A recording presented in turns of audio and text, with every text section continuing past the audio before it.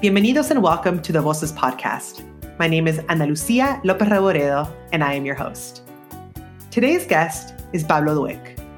Pablo was born in Buenos Aires, Argentina, and in 2001, he decided to explore the United States for 1 month, which extended to a trip that has lasted for more than 20 years. His passion and love of music evolved into becoming an experienced and beloved professional cantor. For the last 35 years, he has served members of 4 congregations in Buenos Aires and California. Pablo's adventurous spirit led him to explore countless destinations while meeting new people and living memorable experiences. He truly believes that traveling is a great way to get to know a new version of yourself. Pablo is an out-of-the-box guy, being empathetic, sensitive, fun, and down-to-earth, all trademarks of the way in which he interacts with people. Those qualities inspire him to make each concert, life cycle event, and trip unique and memorable. In 2021, after 20 fruitful years of being the cantor at Temple Etz Chaim in Thousand Oaks, California, Pablo created his own project, the Rockin' Cantor, in which he performs B'nai Mitzvah, wedding ceremonies, baby namings, concerts, you name it, and more. Today, he lives in Simi Valley, California with his wife Julieta and his 3 children, Carmel, Dalia, and Ilan. Welcome, Pablo. It's so great to have you on our show. Thank you very much, Ana Lucia. Great to be here. So let's go ahead and get started. Please, I'd love for you to add anything else that I missed, because I've got a lot of questions about you becoming the Rockin' Cantor. So before we go ahead and get into that space, I'm going to go ahead and pass it over to you and give you the opportunity to add anything else that our listeners should know about you. Great. I was raised in a conservative family. When I say conservative family, Jewish family that did not necessarily was observant. And I attended Jewish day schools, Bethel congregation, Seminario Rabínico Latinoamericano, Latin American Rabbinical Seminary. And at the age of 16 years old, I began embracing my career that I love, which is cantorial Chazanut. But I'm going a little fast. Let me backtrack a little bit and tell you that I lived there for 30 years of my life, got married, and later on, I emigrated to the United States, most precisely Thousand Oaks, California, where I live right now. And as we know, life is quite a journey. You plan things, and then other things happen. And then you ask yourself again, am I happy where I am? Do I want to do something different? Can I do something different? So I feel blessed that I have a partner and friends and a supportive family that they encourage me to pursue my dreams. But to begin as an introduction, what I can tell you is I feel my Latin roots connected to Argentina, and at the same time being able to be here for 20 years plus. Also, I have a new and different view of the world and from Judaism here in the States. Thank you, Pablo. And really what I'm hearing is that you are a citizen of the world, someone that's informed by many cultures, not just the one from where you're from, right? But also the ones in which you've traveled to and where you currently live. So there's so many pieces that now have influenced who you are. And I can really relate to that. And perhaps that kind of being, that kind of way of connecting to so many different identities started at home. I know that you come from a Syrian Argentine community, and I'm curious if you have any memories from when you were growing up of how specifically growing up in a multicultural Argentine home influenced the way in which you connect to Jews from different ethnic backgrounds and also people of just different cultural backgrounds. What I remember and treasure fondly is that the language spoken most of the time from grandparents and some other people on the table was Arabic. I didn't understand Arabic. There was background music, which was Arabic music, not necessarily Jewish. So the language, the food, and the music. So we are talking about several senses there that were involved. And for me, that was a synonym of a loving experience. And the way that affected me simply is when I meet other people, Arab people, non-Jewish, my approach is open and confident and comfortable. There's no, I don't put up my defenses at all because of that experience. Now, even though my family is a Syrian family, Aleppo from my father's side and Damascus from my mother's side, still there are Ashkenazi family, if we trace back some generations. And I was sent to a school, a Jewish school, and I participated in Jewish groups and so on, where we were mixed together with other Jewish people, mostly Ashkenazi. And but I do recall going to Yom Kippur, in Day of Atonement, High Holidays, going to visit my grandfather's synagogue and witnessing all that, and also going to other temples where my family attended that was fairly different. All those experiences nurtured me and helped me have an interesting vision of diversity. Beautiful, beautiful. Thank you for sharing that memory. I think you confirm just how powerful early childhood experiences are in the way in which we interpret the world. And you are someone who has been given many lenses in which to interpret the world, right? You've got that Argentine lens, but also that Jewish Argentine lens, and even more so that Syrian Argentine Jewish lens, and now the American one. Like you're really able to look at things from so many angles, and I think that that's the beauty of diasporic Jewry. And so now that you've been given all of these opportunities, specifically to live in the U.S. and in Argentina, I'm curious if there are any things that stick out to you really strongly as being things that are different and things that are similar. Very interesting question, which opens a lot of windows here and there. The first thing that comes to my mind is idiosyncrasies. As you well know, Ana Lucia, people in Latin American countries, we tend to gravitate towards family a lot, say a little more or more than a little more than Americans, simply because that's our culture. In my experience and what I recall, except for the last 15 years, more or less, in Buenos Aires, people tend to stay in the city regardless of the economic or social situation, meaning that you expect families to be together, to gather together in holidays, celebrations, birthdays, and so on. So, having said this, that there is a difference in idiosyncrasy, when I arrived to the States and I began working as a full-time cantor in a conservative shul, there were things that I loved.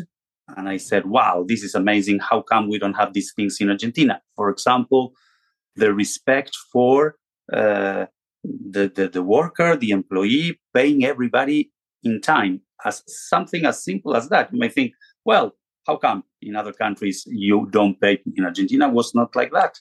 In Argentina, a rabbi or a cantor, we were always paid under the table in black, meaning that if I wanted to have health insurance, I needed to pay that from my own money, never having any particular benefit. And if you ask for that, they will say, we don't do that here, so go elsewhere, which is not nice, which is not fair. And in the States, it was exactly the opposite. There is a recognition for your work, for your preparation, for your studies. There is a respect for the employee in general. There is a commitment from the leaders that I really admired. When I say commitment, I'm talking about the monthly board meetings that you will find that in congregations and institutions in Latin America as well. But what I recall is usually the president of institution in Argentina was mostly someone with brains, someone with time, but mostly someone with deep pockets. If you don't have big pockets and money, forget it. You will never be a president of an institution. And what I've seen in the States, it's nothing to do like that. You can become a president, you can become part of the board and have a very important role in the destinies of an institution by simply showing leadership, commitment, and love for what you do. So more democratic and more open, which I definitely love.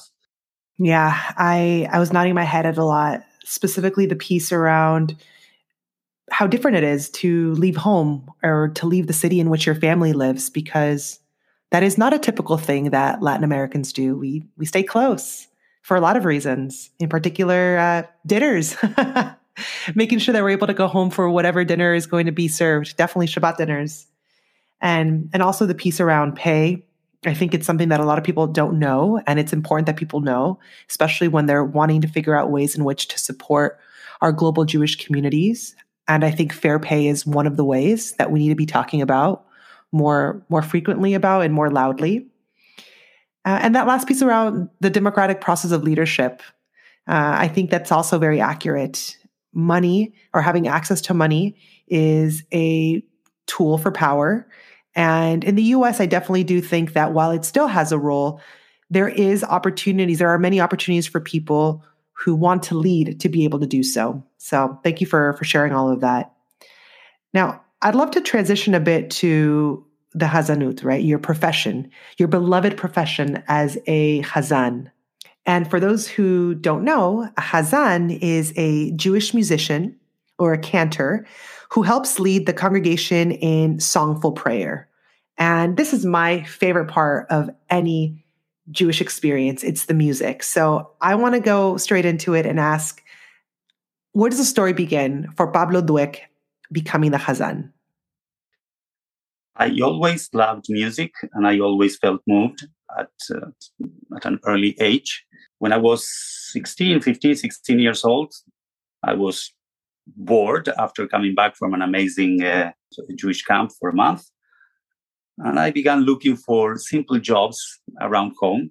I couldn't find anything. And my mother said, Pablo, I've seen that in the seminario where you're studying Hebrew and so on, they are looking for a Hazan in a small congregation outside Buenos Aires. I said, well, thank you, but I'm not a Hazan.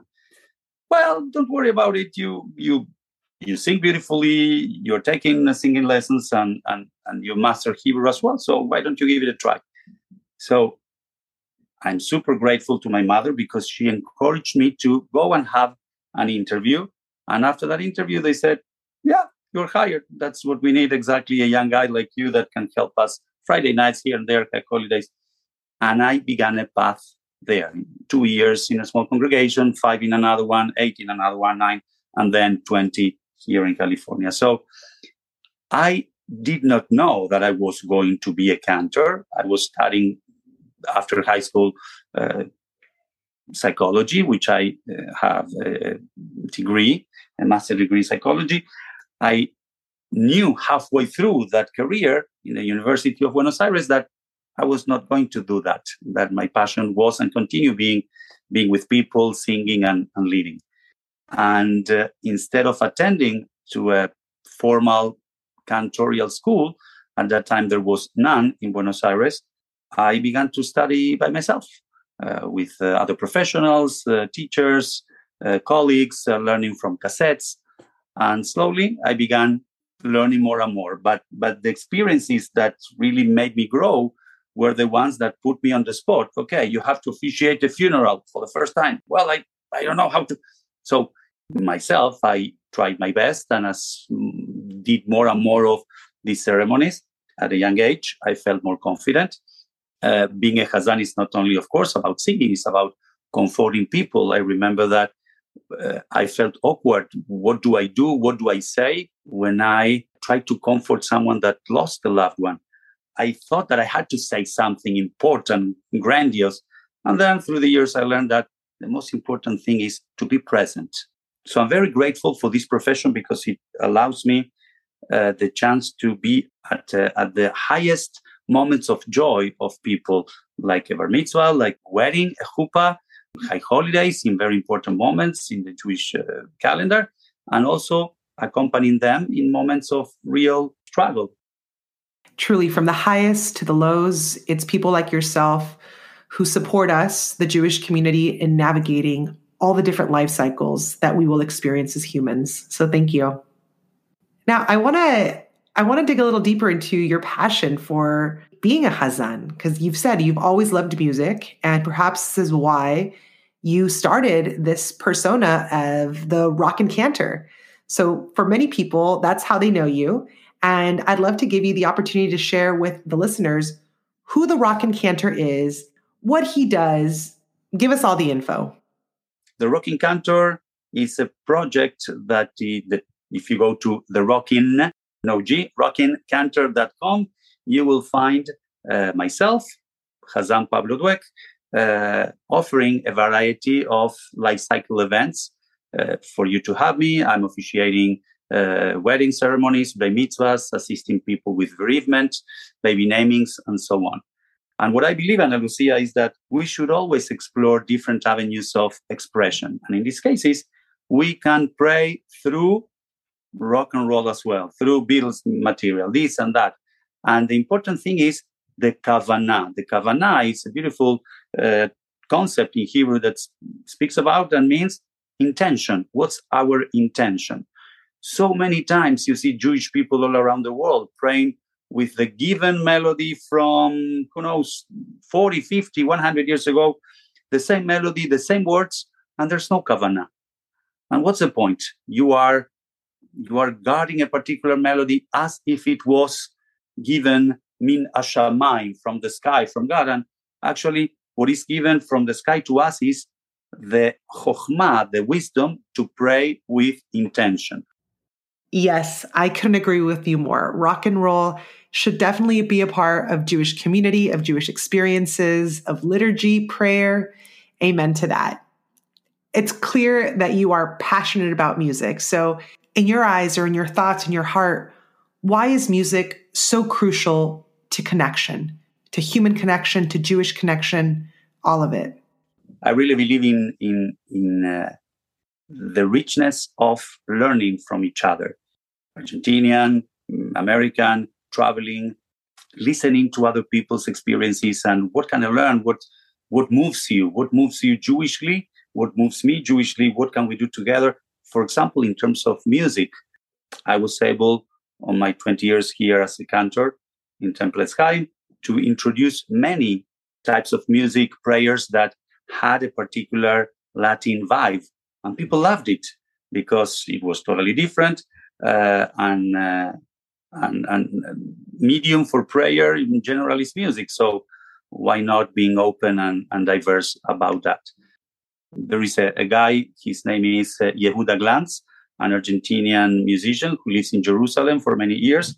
And I remember watching many years ago a YouTube video of him doing Adon Olam, one of the last renditions of prayer in a service. And he chose to do that Adon Olam with very well-known melody that everybody uses all around the world, but he did a Latin twist. And that twist was from the Aborigines from the north, Salta, Jujuy, and the south of Bolivia as well, using the quena, which is a flute instrument, percussion instrument. And it blew my mind because I felt it, I connected instantly with that. The Jewish part, the Adon Olam, the text, the rhythm, the music, and why not? We have to experience. Yes, thank you, Pablo. And I know exactly what you're talking about, which song you're talking about regarding Yehuda Glantz's music. And I'll be sure to add a link for folks who are interested in accessing his music to also do that, because it truly is remarkable.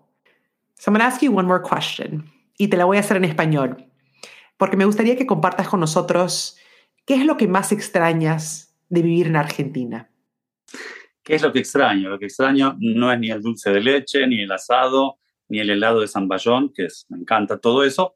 Lo que más extraño es el calor de los amigos, la naturalidad de la charla, de la relación entre las personas, el afecto que se vive y que se siente, y la importancia que se le da a compartir con el otro. Cuando hablo de la gastronomía, dejo bien en claro que más allá de lo espectacular de la gastronomía argentina, lo más relevante es el tiempo que la gente dedica a la sobremesa. ¿Sí? Que la excusa es el flan, el asado, el helado, pero en realidad lo que se trata es compartir, escucharse y divertirse. Thank you, Pablo.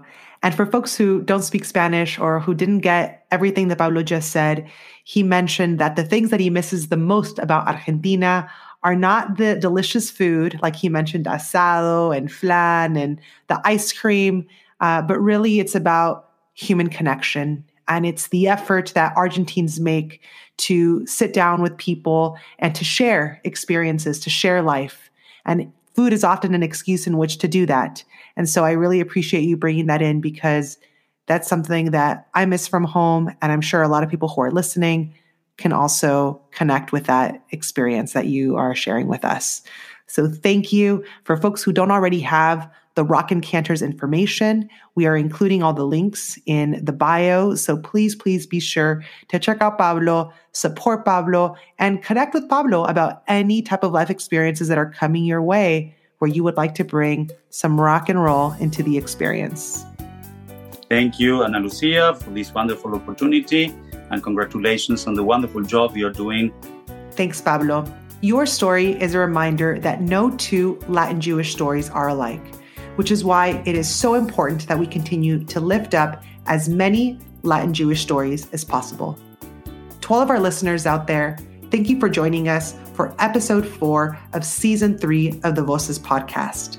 We look forward to bringing you one last episode next week to conclude this season. Until next time, ciao!